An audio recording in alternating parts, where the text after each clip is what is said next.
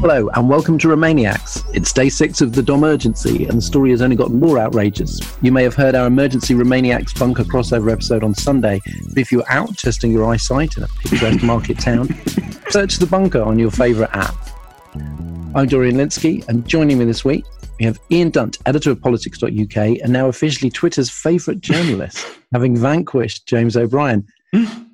Hello Ian, how's it feel to be one of the beautiful people?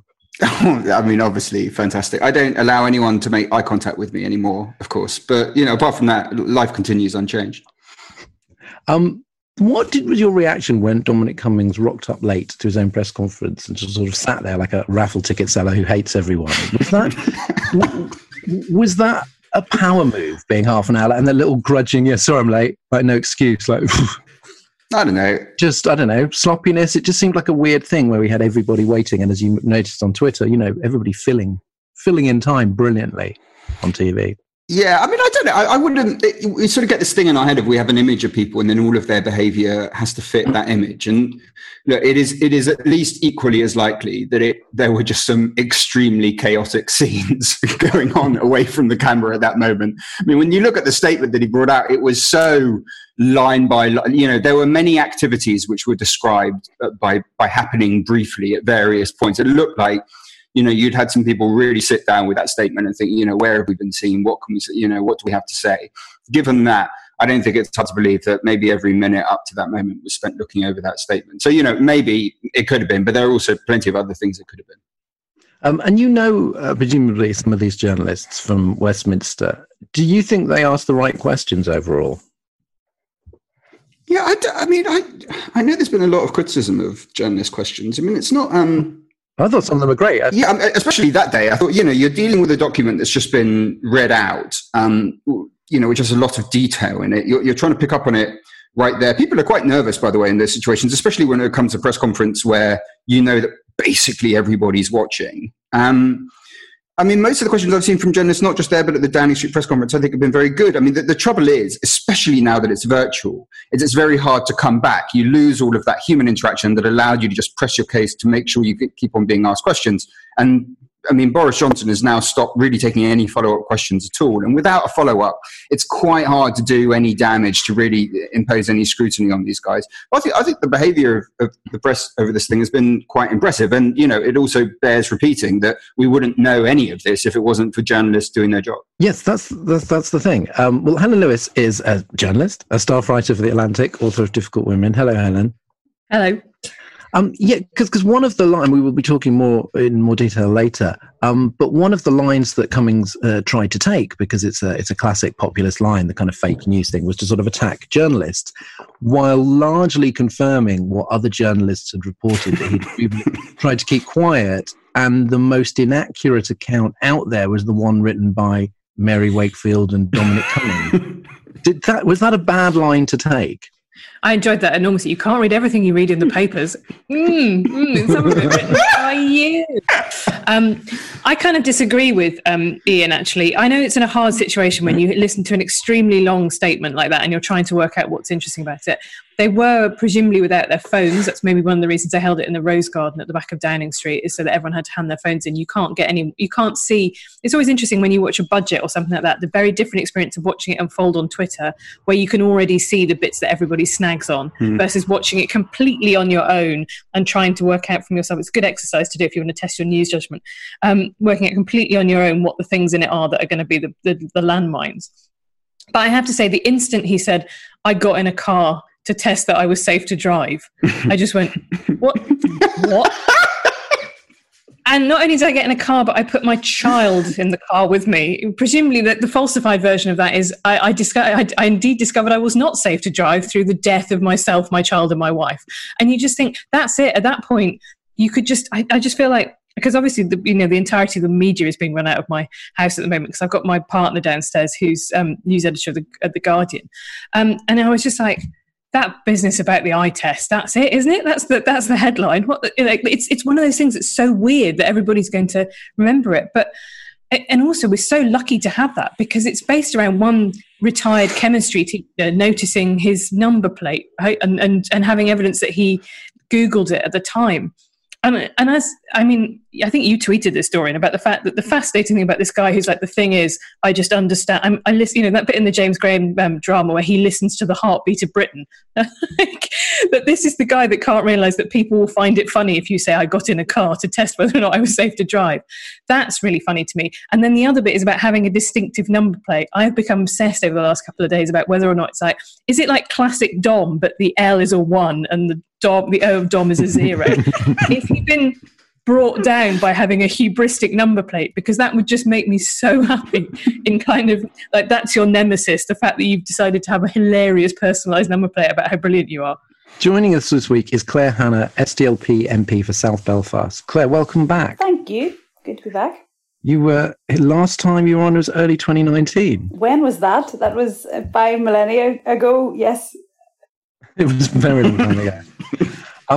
So the Stormont Assembly had only just reopened after 3 years away when the coronavirus hit. So it's sort of gone into the deep freeze again. What was the sort of state of the alliance between the DUP and Sinn Féin at that point? Yeah, I mean, it's fair to say 3 years suspension. And I suppose the thing that broke it was the December election. And in pretty great numbers, people kind of cast a judgment on that. Basically, ironically, it was a health crisis. It was the state of health after 3 years of backed up decisions that probably influenced that December election, as well as generally just a build-up of annoyance of everything being allowed to drift. And I think that is what bounced the parties back to negotiation and into the Assembly. But yeah, they were really only getting out of the blocks. And it was up and running about 6 weeks when this hit. And it's fair to say they were really bad at the start. And I think there was a lot of proxy war about how it needed to be an all-island response and an all-UK response. And there was a lot of kind of solo running and stuff. But to be fair to them, and I'm not, profligate in my praise for DUP and Sinn Féin, they've kept the show broadly on the road. They haven't, there've been big issues around PPE and nursing homes and stuff, but it hasn't been as catastrophic as I think some of us thought. Oh my God, they're going to sectarianize this and they're going to make it worse. But so far so not quite good, but not terrible. This week, trouble for the Londis Lex Luthor. How will Cummings get out of it? And with Boris Johnson going to bat so strongly for him, does the Prime Minister feel he can govern without his pet brain? Plus, we will speak to author Tobias Jones in Italy about his country's slow recovery from coronavirus, and to Claire about Northern Ireland.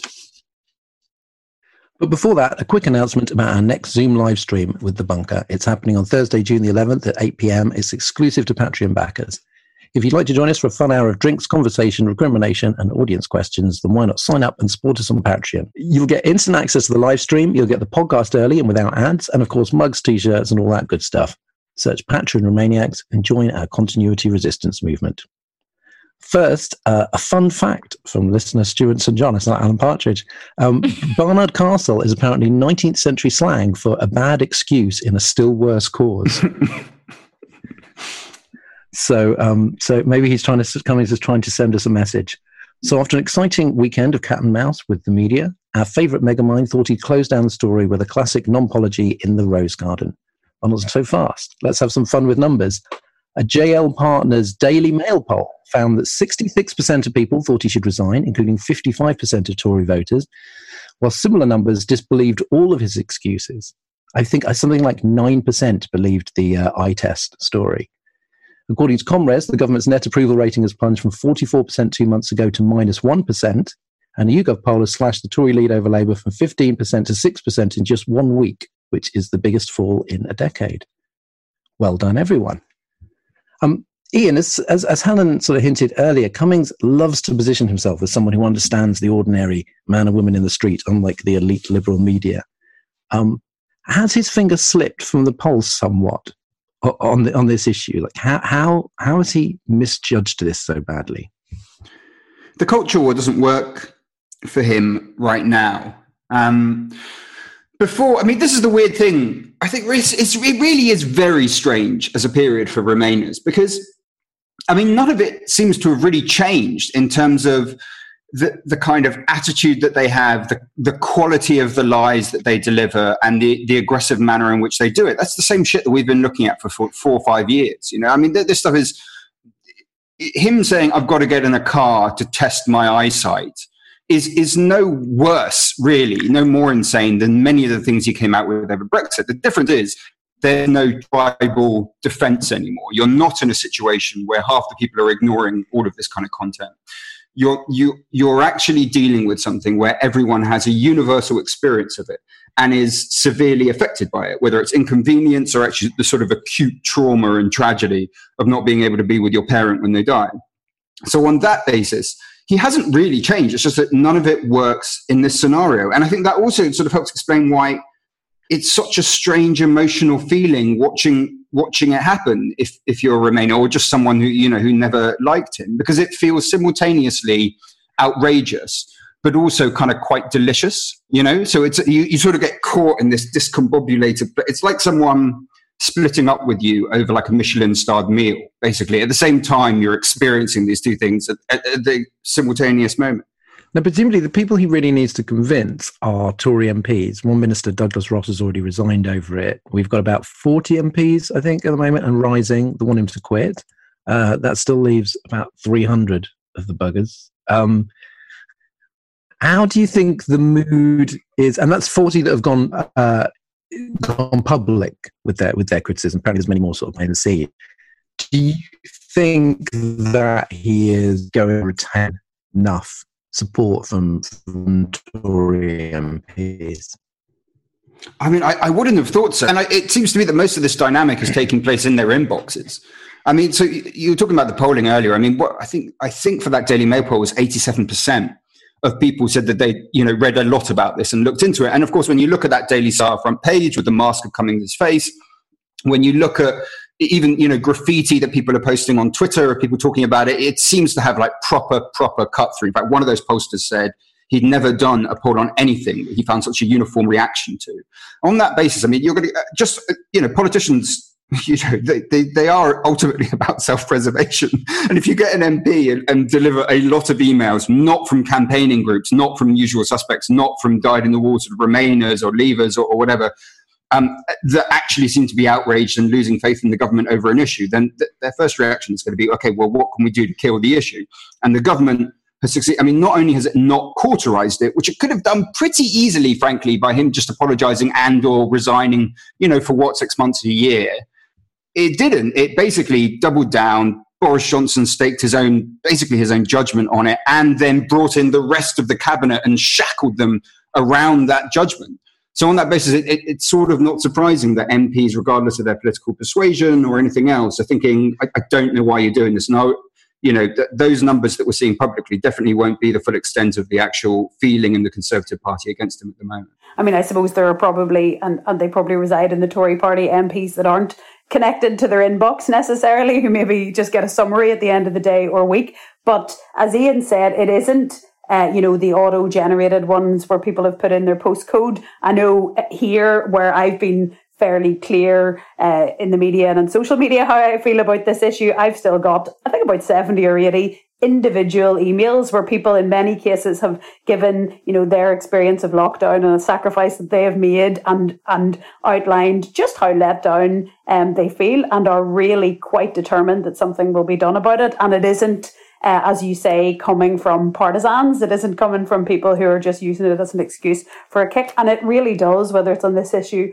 or others, it gets into your head, absolutely. Now, I'm not saying that I or others are or should be just reactionary. If you get 100 emails, you're like a remote control device and you'll go and do something. But it will undoubtedly, those who aren't total hacks, it will be playing on their minds and they will be desperately seeking something to go back to those well-crafted, well-thought-out emails without just saying, we won, you lost, get over it, or whatever the normal response has been. And as you say, the fact that kind of whatever 40 have put their heads above the parapet, it definitely affects you. If you're worth your salt, maybe if you're sitting somewhere with, a majority of 1 million or something, they just won't care. But certainly you'd imagine those new guys who are in marginal seats will want to care about it. Helen, Claire's talking about the fact that it's not just the sort of pro forma letters, that these are a lot of the time personal testimonies, and letters pages in the Guardian to the Mail have been full of these sort of heartbreaking stories.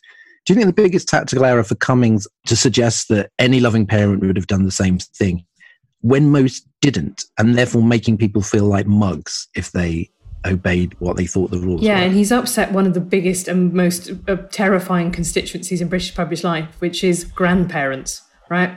Grandparents, God dear, do they love seeing their grandchildren or what? Like, and they haven't been able to for 2.5 months. You know, they're like, even like new babies being born. You know, I just been watching 30 Rock, and there's a whole bit where they end up scripting an episode of the telenovela to try and win over Alec Baldwin's girlfriend's grandmother. And there's a whole bit where like, would you like to come over to my house and look at a picture of my grandchildren, and then we'll make sweet love? And it's like, this is the catnip to that generation of women. And I just thought, no, you can't slice people up like that. And the other thing, I think, if you think about populism like hypnotism, right? Hypnotism, you can hypnotize people and like make them dance or do silly things. You cannot hypnotize people to make them go and do a murder. There are just fundamental blocks in people's minds that you cannot push them over and to do. And that's the same problem with populism. And actually, I go back to this article all the time. Matthew Parris wrote a piece in The Spectator having a go at Daniel Hannan. I'm always up for that, obviously, saying, you know, your version of Brexit, which was libertarianism, an Englishman's, house is his castle, like we will be free from the jackboot of Brussels, could have got whatever it was, like 15-20% of the vote. So you had to yoke anti-immigration sentiment onto it to get you over the line.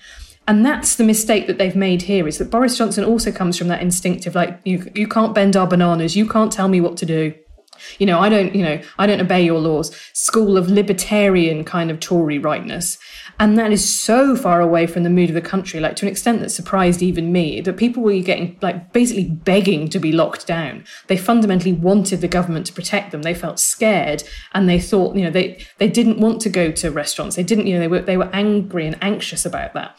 And that's the thing, I think, is their version of populism has profoundly misjudged this moment, because the kind of Toby Young caucus is all, I'm a lockdown skeptic, maybe we should do what Sweden does. And that is so far away from where the majority of British public opinion is.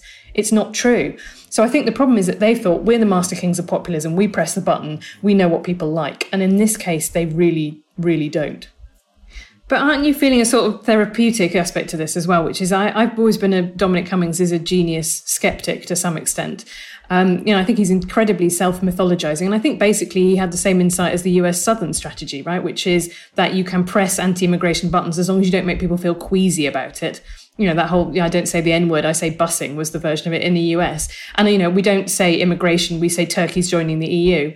And I don't think that's a necessarily... it's a valid political insight. It definitely worked. He certainly got a knack with coming up with slogans. But my question has always been about this sort of treating him with this sort of reverentialism, just because he writes incredibly long blogs and he's heard of Sun Tzu and he mentions physicists, and there has been a kind of backslapping kind of, buying into this mythology, because not apart from anything else, but I think by lobby journalists, because it makes incredibly good copy, right? You'd rather have the idea that the government's being run by some kind of, Einstein in a T-shirt covered with spaghetti hoops than you would that it's just some guy who's pretty good, but quite boring, which is what it has been until now. And that's been quite therapeutic for me, as people have been a little bit less willing to swallow the thing is, he's just playing 12-dimensional chess that we don't understand. It's like he has some good ideas, some bad ideas, like most people. Well, the fear, Helen, was that I think around the time of the election was the Tory party might sort of become as sort of supine as Trump's Republican Party, and that they would all just be loyalists. Now, the cabinet ministers who are sort of trotting out the on message are definitely debasing themselves, but there still seems to be a lot of resistance from the backbenchers. Is that kind of a good sign that actually the Tory party isn't just the sort of craven follow the leader? I think it's an incredibly good sign. I keep thinking about the French presidential primary, right, where Marine Le Pen was essentially kept out by the fact that the other Conservatives would rather have had a centrist like Macron than they would have had the far-right candidate in. And it's the duty of, just as it's the duty of the left to police its border, it's the duty of the right to police its border and police itself, because there is only so much that you can do, external opposition can do. And, as you and Ian were saying, the only people who in whose fate Dominic Cummings, their hands is Tory MPs. It's notable that Keir Starmer didn't join in an opposition meeting about getting rid of him. And there was a great quote this morning about, someone, I can't remember which journalist it was, phoned Labour and said, who's doing your media round for you? And they replied, Michael Gove. And just like letting it be blue on blue is absolutely the way to take this if you're an opposition party, because Labour attacks the Tories. Well, yeah, okay, it's a day ending in Y, but you have to kind of let the Tory party have this fight amongst itself. I'm not surprised about cabinet ministers. I think you might be a bit more of a fan of Rishi Sunak perhaps than I am. He seems to be a very competent chancellor, but he took that job specifically when the deal was you are merged essentially with Number 10 and a wholly owned subsidiary of Number 10. You don't have the traditional might the Treasury had under Gordon Brown and had under George Osborne, although both of those work very closely with their prime ministers. Yes and no. But, he took that job knowing that he was, very much not the majestic chancellor of old. He would do what Number 10 told him to do. So it's not a massive surprise. Gove has been fun, hasn't he? Just psychologically, like watching him on LBC, there was a moment, because Gove, he will say anything. Like he will fucking say anything for the things he does.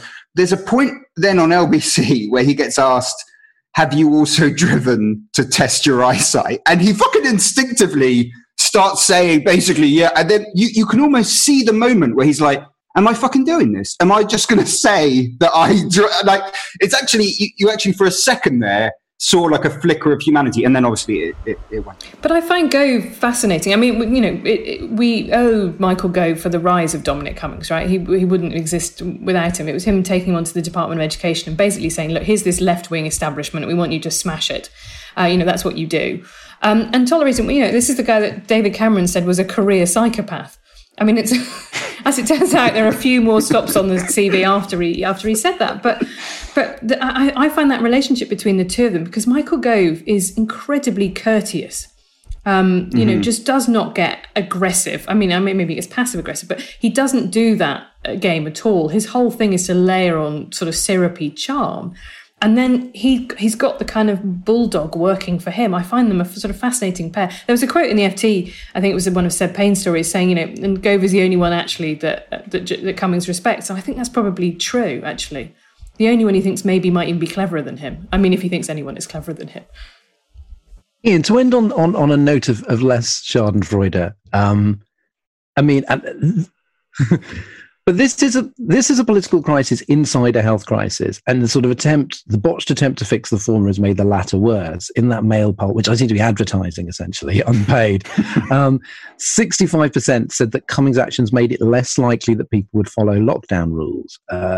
Several police officers were saying sort of similar things. That people literally mentioned Cummings' name to explain why they were ignoring the rules. How can the government fix this? Will it have to have another kind of messaging push, or can it only fix it by removing Cummings? I honestly think that you would have to remove him, because by virtue of keeping, it's not so much the keeping of him, it's the fact that his message then has to turn into government policy, because government policy has to accommodate the actions which he took, which is why you could hear the housing minister, on Wednesday morning out there basically hedging himself over whether people with symptoms should be going out in the car. And he's thinking, at the core of your entire message was the fact that people with symptoms should be staying at home. So on that, the entire thing sort of tends to fall apart just in terms of accommodating his narrative. So you do have to get rid of him. And it doesn't look at the moment, and things could change. They really, there is just this part of you thinks this can't really be true, right? Given what you're seeing, you can't really keep him. But there's no hint at the moment that Number 10 is going to change. I would just put like this little note of caution, because I think what it does at the moment, it's mostly lots of people seeing lots of people around. So it is anecdotal, but at the moment you are, I myself am, and lots of others are seeing a lot of people going out there. And I think we're at the point, because these things are coinciding, of thinking that's all to do with him. And definitely it's having some kind of effect. I think that's exactly right. It's really hard to untangle correlation and causation here. It's also narratively possible that people see this one guy getting a massive shellacking for breaking lockdown rules, becoming public enemy number one, and think, I really don't want that to be me. Whereas the small percentage of people who were taking the piss anyway, now they've got a ready-made excuse that they offer anyway. So the interesting thing about that survey data is asking people what they think will happen. I would probably wait for a couple of weeks until we've got the data about public transport use, about, whatever it might, all the other indicators that will actually show what's happening. Yeah, the same. I mean, all along, the problem has been that there's no room for micro messaging, that you can't say, but obviously in this scenario. But, and I'm sure it's the same for other MPs, the queries have kind of been coming in waves. But for the last couple of weeks, while most people are still bought into the concept of social distancing, now as bits start to ease, there are nuances. And I suppose those who were wanting already an excuse or maybe looking for a little bit of a grey area in order to restart part of their business, they have been given that. I mean, I'm sure it's the same where you are. Our regulations are slightly different, but people have been prosecuted and fined and so on for making short drives and for all that kind of stuff. Fines have been handed out. And obviously all of those people will be seeking to appeal them or potentially not accepting them. So it's lost the social solidarity aspect, and people are saying, oh, well, why should we obey it? And you're going, you should obey it because you're not a sociopath and you want to protect yourself and your family and your community. And I think most people are still bought into that, but that was the glue that was keeping, the whole system going. And now anybody who is, as you both said, getting a wee bit bored of it kind of has the thread that they can start to pull. Well, then the grey area kind of thing is really dangerous because we've already known that more black and minority ethnic people have been getting stopped for breaching lockdown rules by the police. So as soon as you put any element of interpretation in it, any arguability, it's like drug laws. It's like, posh white people will get away with flouting them and poor and black people won't. And that's really worrying to me as well. So just to wrap up, it's Wednesday lunchtime. Do you think Dominic Cummings will still be in post this time next week? I'm going to say no. I'm going to say yes, but my prediction record. Maybe I'll hang on a minute. Can I be allowed in? Can I be allowed in to edit this like the Dominic Cummings blog so that I can whatever I seem incredibly prescient? No, Dorian. Ian, no, he won't. Yes, Dorian. Yes, he will. If you just say yes and no, yeah. Ian? I think he probably will, but I wouldn't want to put money on it. Claire, as an MP, are you even allowed to play this game? I think he will be. And I mean, clearly at the start, I thought, they'll put him in a think tank or something. So they could have, got out of it. They could have sacked him and he still could have shown up to prop up Boris Johnson all day, every day. But no, I think he'll still be there. I think they're going to try and brazen it out.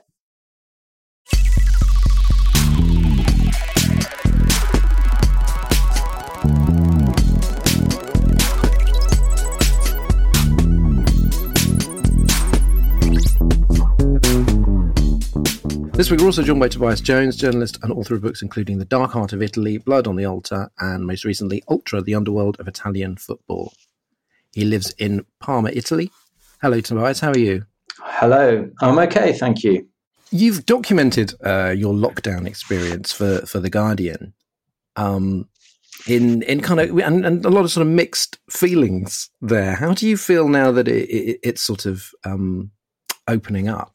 I think, there are sort of two different sides to that. One is me personally, I suppose, and the second side of it is trying to gauge the mood of the country. And in terms of the second, I think it's almost like a feeling of post-trauma, that the wound cut so deep in those horrible weeks when there were sort of close to 1,000 deaths a day, 800-900 deaths every 24 hours.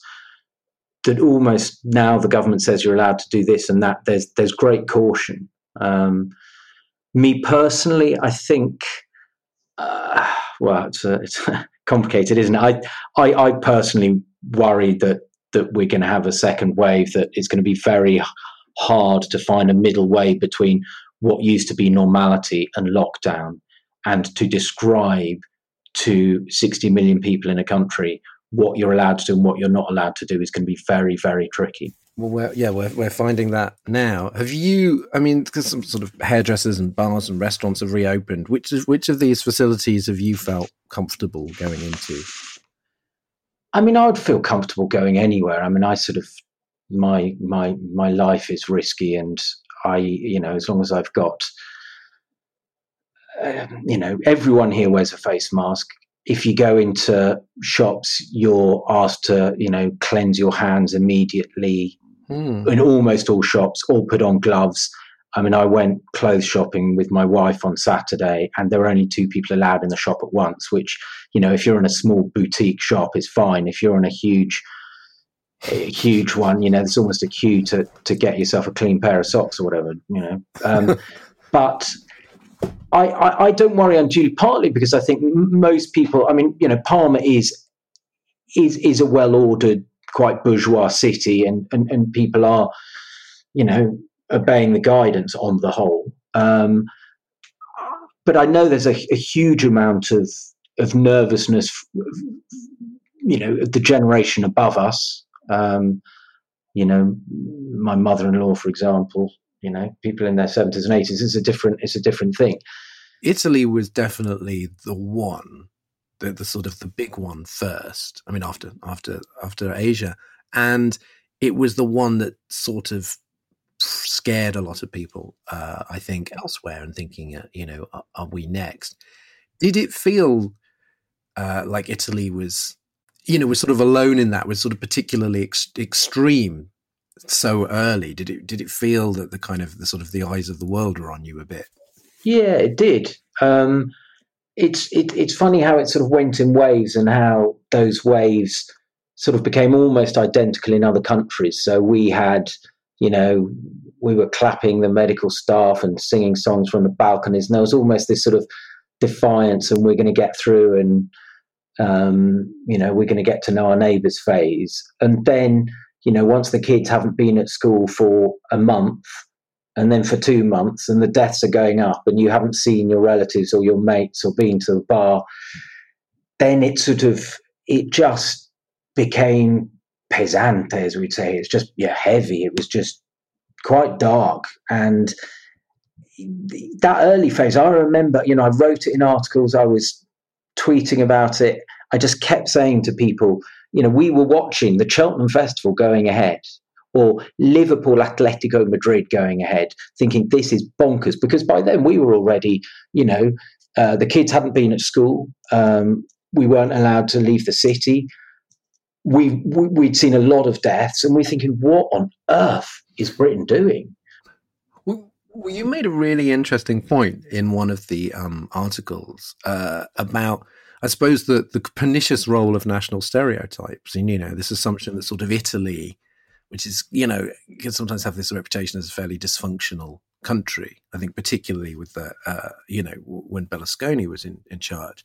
And there was almost, you suggested that there was almost a kind of arrogant assumption from other countries. It was just like, well, of course, Italy, can't get a grip on it, but we'll be fine.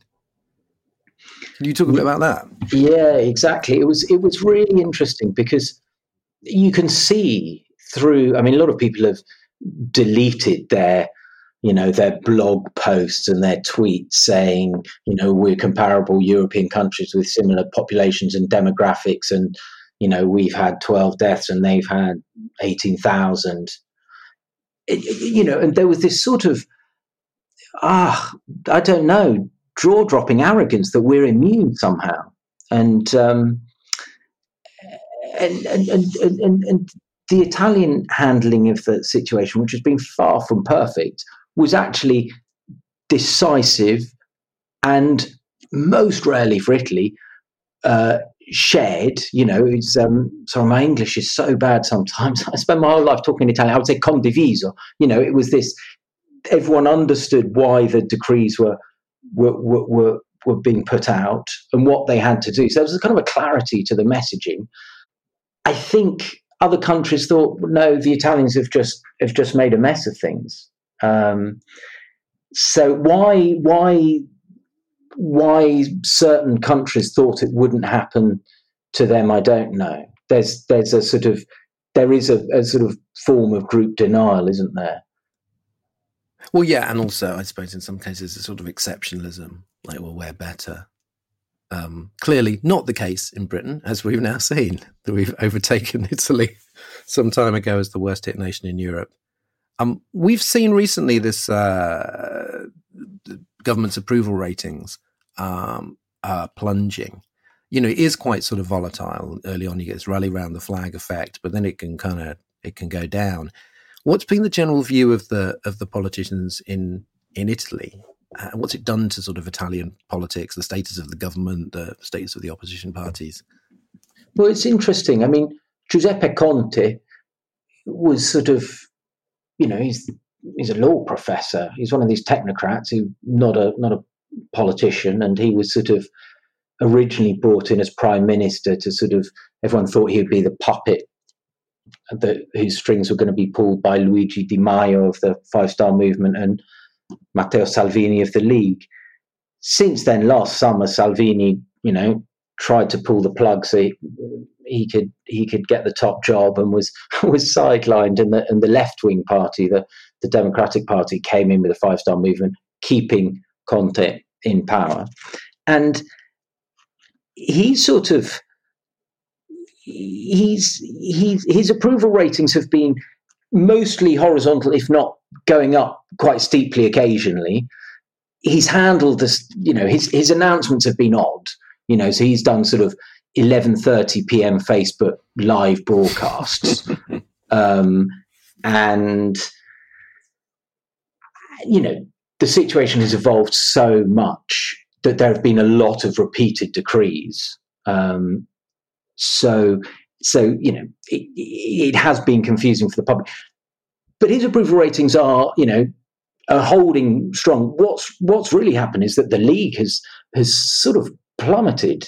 It's been sort of flip-flopping around, and various things play into that. So one is Euroscepticism. Salvini flirts with a lot of neo-fascist parties and with all sorts of different policies, including, it's all the Euro's fault. Something else that plays into that is that Lombardy, which, was by far the most seriously affected region, and now is still having a lot of it. So it's still having, as we speak, about 400 or 500 new cases every day. So Lombardy has really struggled. That has a Lega leader, as does the Veneto. And in the Veneto, there's, it's thought to have been handled very, very well. They've been, two case studies of how the same political party can play the crisis in different ways. So Salvini is sort of, this very serious political times call for very serious figures, I suppose. And I don't think anyone's ever thought Salvini was a serious figure. The last summer when he was trying to pull the plug on the government, he was constantly being photographed topless, dancing with girls in bikinis to sort of, hip hop versions of the Italian national anthem. I mean, it was cheese on a stick. So he's lost a lot of credibility.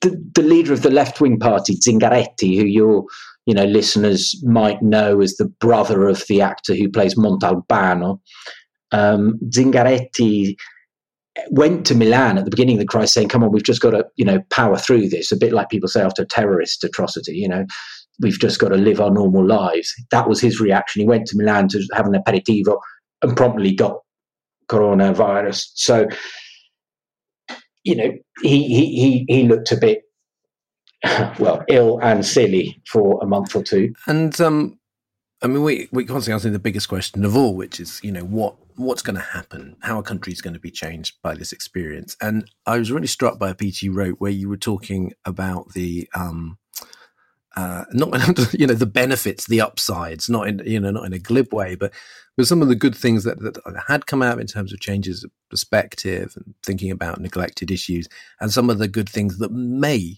come out of it in the future. How do you think it has changed the country, and what would you like to see that would be a positive change? I mean, there are lots of big things and little things. I mean, it's interesting that the cycle paths around Parma, which should be the ideal cycling city, and in fact, it even has traffic lights for bikes. It's, it is like a little Amsterdam in some ways, but the cycle paths are a joke. You zigzag between, the trees on the boulevard or whatever. So they're all being repainted at the moment, which is great. There is a sense that, the amount of volunteering that's been going on in not just Parma, but all over Italy has been significant. People are only going shopping once a week. They're not traveling. The air is cleaner. There are so many advantages to it. But at the same time, it needs a complete reimagining, I think, of how we perceive what an economy is. And if our economy is reliant on every family bringing home 2, 3, 4 grand every month, the vast majority of Italians are going to be in deep trouble. Wages here are already incredibly depressed. Most of my, I'm mid-40s, most of my peers would be ecstatic if they brought home, 2 grand a month. So, 24,000 in your mid-40s is thought to be, exciting, and you've made it. So, wages here are incredibly depressed. Life is actually not, when I first moved here 20 years ago, I thought it was very, very cheap. It's, the cost of living has gone through the roof. So I think it just needs a complete reimagining of what a 21st century economy is. Italy is interesting because the level of public debt is colossal. The public debt as a percentage of GDP, veers between 120 to 150%. Huge public debt. But the private saving is much, much greater than it is in almost every other European country. So although, as all economists know, that the public coffers are in trouble, actually a lot of Italians, they have tiny wages, cost of living is high, but most of them have a couple of houses. Most of my peers don't pay a mortgage. It's just a different way of structuring the economy to what we have in Britain. And so I think they will come out of it in a different way to the way Brits will. Another interesting thing is, I think a lot of people have taken on seasonal work in the fields. So Parma's got the biggest tomato processing factory in Europe. It used to be the kind of thing that we all did in our early 20s to get some pocket money, go and pick tomatoes. Now it's, any age. The Italians are picking the tomatoes. They're going up to the hills to do the fruit picking, to do whatever farm work there is available, partly because a lot of the Eastern Europeans, the Romanians and the Bulgarians and so on, haven't been able to come in this season. So, I think there's a lot of humble pie being eaten, but it's quite tasty as well in some ways. Well, Tobias Jones, thanks for joining us. You can read Tobias's reports from Italy at The Guardian, and his latest book, Ultra, The Underworld of Italian Football, is available from his website, tobias-jones.com. How is government coping with the pressures of these extraordinary times? What innovations are needed to face the challenges of the strange new world we're in? And what can the past teach us about how to run a country in times of crises such as these? We need to work out a better way of holding accountable organisations actually accountable. At the Institute for Government, we're dedicated to better government. And throughout the lockdown, we're turning our famous debates, panels and discussions into a new listening experience, IFG Live, so that everyone can hear the best ideas and most original thinking for improving the way our government works. We have to be able to do big things fast before a problem is staring us in the face. That's IFG Live from the Institute for Government, now available at our website, instituteforgovernment.org.uk, or wherever you get your podcasts.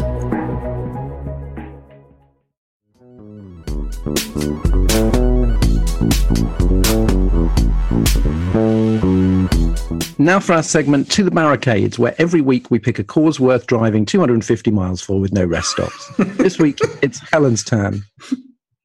Hello. So on Friday, it is the 50th anniversary of the Equal Pay Act, which is obviously an incredibly important piece of legislation. There's a year-long Fawcett Society campaign about equal pay.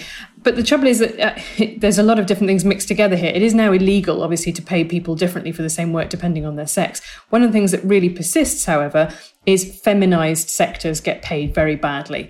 So the one I wanted to talk about was the care sector, which everybody now has had a big lesson in how how wonderful it is. Sarah O'Connor from the FT said it's a dangerous sector as well now. That's the thing that people haven't taken into account. These are the coal miners of today, are care workers. They are people who are putting their lives on the line for a very badly paid job, manual work.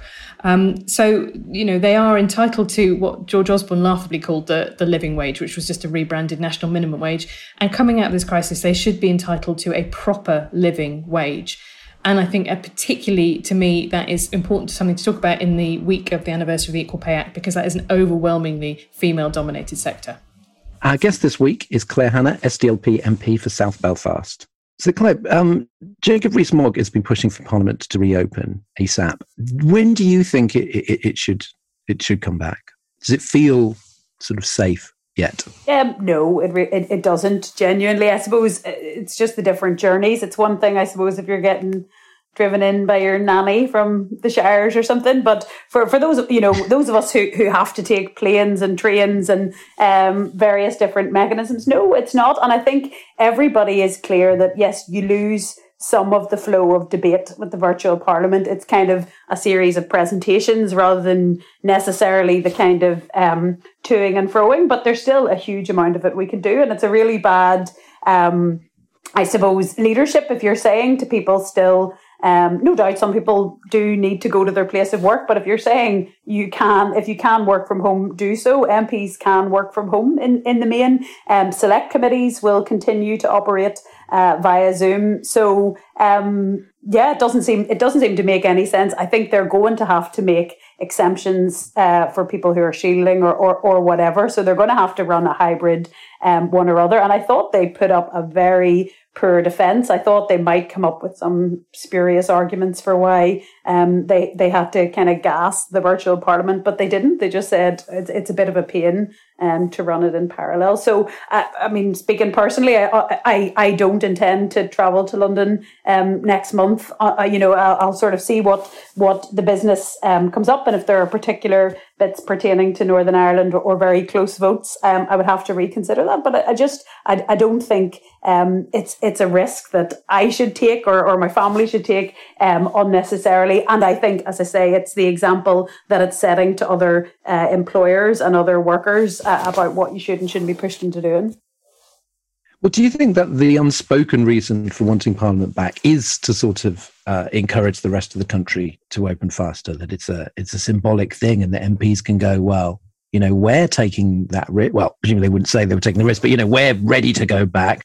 So why isn't everyone else? Obviously, they haven't said that out loud. But. Well, yeah, I think that's definitely in their minds. But the point is, it's going to vary. And I'm not a total lockdown hawk in saying that, we can't reopen, some aspects of some workplaces. And as I say, for some who live nearby or drive by car or whatever, it is suitable. But it's the fact that different sectors, different businesses, different parts of the public sector will all be differentially impacted, and they're not allowing that nuance. But yeah, you could be really cynical about it and say it's this theory that they want the lockdown to unravel so that they can, pin the fallout on people exercising their own discretion. But I think that's part of it. But like I say, I think on the other hand, you need to push back in the same way as we will want other people to push back if their employer is putting them in an unnecessarily dangerous situation. And we've had to talk for a while now and quite a lot of rancor over the idea of schools coming back first week in June. Now there's talk of non-essential shops opening in the middle of June. Is that something you expect is going to be kind of UK wide, and do you think that's a reasonable? So obviously we as a devolved region have a different strategy. To be fair, it's kind of echoing much of what's happening in England and down south, albeit with regional specific things. But it's very clear to me that there's no perfect exit strategy. There's no perfect public health strategy, or there's no perfect economic strategy. And it's important that it's not framed as kind of good versus evil. And I think there are already non-essential things. You can still go and buy an ice cream or whatever if you so choose. So there are ways that non-essential businesses can open, and I'm not opposed to that. I think the issue is who decides what's allowed to open. There needs to be some sort of adjudication mechanism if people feel that they're being put in an unsafe situation. So I think, there's no talk here about schools reopening or finish at the end of June. And I know in England they run slightly later. I think there's a strong argument in terms of, the education inequality gap widening. I do definitely get that, but it's not something under discussion here. But I think some of it is about the trust and the buy-in, and I suppose very little about what the UK government have done, particularly this affair over the last few days, is giving people that real sense that they've got our best interests at heart and they know what they're doing, and this is all very thought out. I think it's because of all the missteps to date, people that has made them more suspicious and I suppose less keen to buy into the plan. Well, this has been a tale of four nations. There's been a real sense of each of the four nations doing things in their own way. How has Northern Ireland fared relative to England? Where are there major points of departure? Yeah, so like I say, the first couple of weeks, it was, we have to follow London, we have to follow Dublin, blah, blah, blah, and they have managed to chart their own course. Obviously, the big issue is managing the fact that we're on an island and that it makes sense to treat it as one epidemiological unit. We did that in Foot and Mouth, for example, and fared a lot better than the other island in that regard, because there are fewer points. Some of the things that have benefited Northern Ireland, the things that I normally grumble about, like crap public transport and so on, have meant that the virus hasn't spread as easily. There aren't dramatic differences in that regard.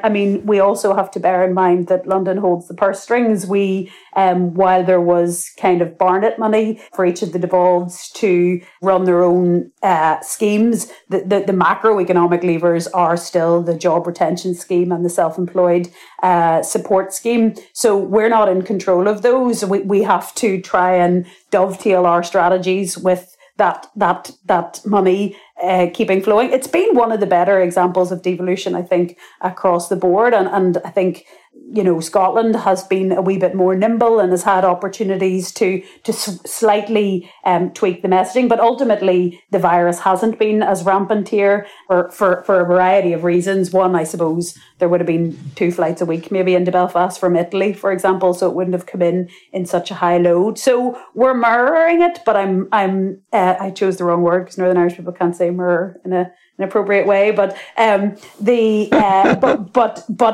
there will be differences over the emergence. We had the situation yesterday where there wasn't a single death on the island of Ireland. So a lot of people are like, could we just put a big glass dome over us now and not let anybody else in? But obviously we don't have all of those tools, for better or worse. We mentioned Stormont earlier. Were you surprised when Julian Smith was ousted as Northern Ireland Secretary right after he helped negotiate that return? And how does his successor, Brendan Lewis, compare? So I wasn't completely surprised. But Julian Smith was like your cool sub-teacher that was there for one term and everybody really liked them and it made you really interested in the subject for a while, and now our boring old teacher's back and we're raging. I suppose people weren't shocked. It was kind of signalled that he was going to be replaced, and I think people universally were just saying this is the contempt Boris Johnson holds us in, that the first guy in, probably, easily the best regarded since Mo Mowlam, but the first person who's been successful in 15 years and who had genuinely built relationships. We all really liked him. I didn't imagine a scenario where I'd be in the media praising a Secretary of State, but so we were surprised in that regard. I don't think it was to do with Brexit necessarily. I don't think it had anything to do with the deal that he had just brokered. It's around the legacy and the kind of justice aspects of the Troubles, and that stuff is coming at us in the next few months. And I believe he was out of step with Johnson, and that's why he got removed. Look, I haven't had that much engagement with Brendan Lewis yet, but I will say it's pretty clear he's, we know what Johnson values. He values loyalty, and he values people who will hold the line, and I don't think that bodes particularly well for kind of all the choppiness that we do have ahead. And last week we discussed the law change for British and Irish citizens born in Northern Ireland. They'll now be treated as EU citizens for immigration purposes. Does this affect a lot of your constituents? Yeah, I mean, because it was a big case here because I suppose it was an interpretation of the Good Friday Agreement or one of its outworkings that hadn't been dealt with. For me, it kind of shows how living and breathing it is and how the Good Friday Agreement isn't, look, frame it, put it on the wall, that was 20 years ago. It is a toolkit for a lot of the different challenges. And if you look at how we are going to manage the outworkings of Brexit and even how you manage aspects of COVID, there's usually a mechanism or a body or an answer somewhere within that document. So it has underlined vitally, I think, the principle that you can be British or Irish or both as you so choose. And it's that kind of, diversity is its strength. It has given people, so if you're British or Irish, regardless of what passport you hold, it has given people a big advantage in immigration terms over a British citizen in England or Scotland or Wales. And I would like to think people in England, Scotland and Wales will demand that levelling up. Because you come across quite a lot of cases where people, couples are separated due to, the really high earning threshold or the savings threshold. So it's not a kind of a mass appeal. There's not that many people it is affected, but it was an important piece of law to clarify and important to reinforce, those basic principles of the Good Friday Agreement and that they're still valuable. And Northern Ireland was obviously, it was such a huge sticking point in the status of Northern Ireland in the various Brexit deals that went through, and it was Johnson's compromise on that issue that enabled him to pass a deal eventually. Now, there's fears that coronavirus could be harder to track and trace on the island of Ireland because of changes in data sharing after Brexit. Are there areas like that in which sort of the Brexit and coronavirus sort of merge and create a whole other problem? Yeah, I mean, totally. If we thought, it was going to be challenging managing goods and services across the border, managing a virus, an invisible virus, is going to be even more so. And you'll know that there's, tens of thousands of people who cross it routinely. In that, I just have a feeling the UK government are going to have to roll back, not to ease things on the island of Ireland, but just all the other technical failings of their app. But yeah, I mean, it's basically slowed down any potential progress towards implementation of the protocol or kind of finding solutions. And there's a real fear here that, they're just going to roll up the damage of no deal with the damage of COVID and that it'll be very difficult to separate or unpick those aspects. You saw last week, they published the tariff schedule and kind of documentation on the protocol. That to me was kind of phoning it in. The Commission had said you're not, operating in good faith. You don't really intend to develop this. And I think they kind of had to put down a marker. But yeah, I mean, it will underline the fact, like Brexit, that we are at a really complex apex in terms of, having to synthesize two strategies from London and from Dublin, and that they're necessarily going to be more complex here. And we haven't got a particularly brilliant record on governance in Northern Ireland. So you're asking for us to handle some of the most complex regulatory frameworks, and that's in a very immature assembly that has been down more than it's been up in the last 20 years.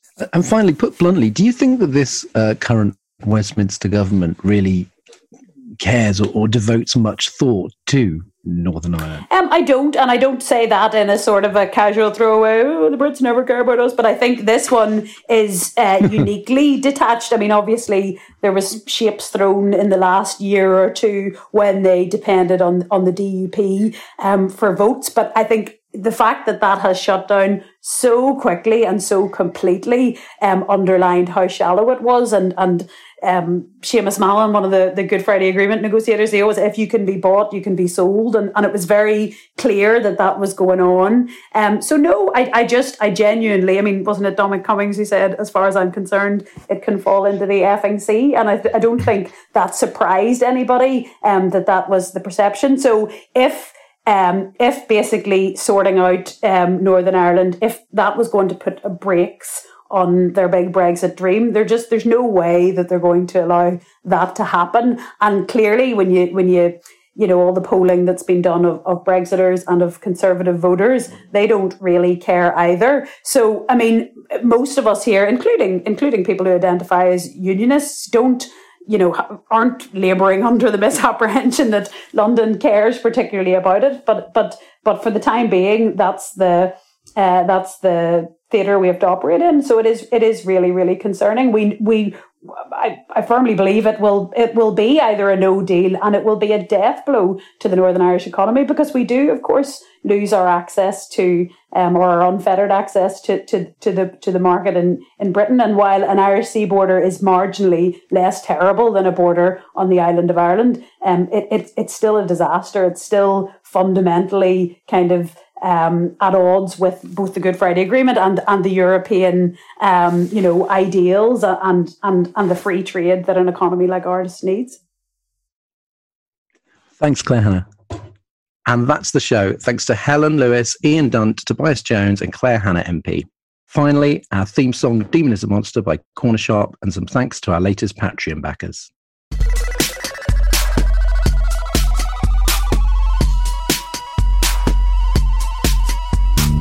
Hello, and thanks from me to Olaf, Tim Bowden, Will, John Sills, Melanie Teff, Toby and Janet Crossley.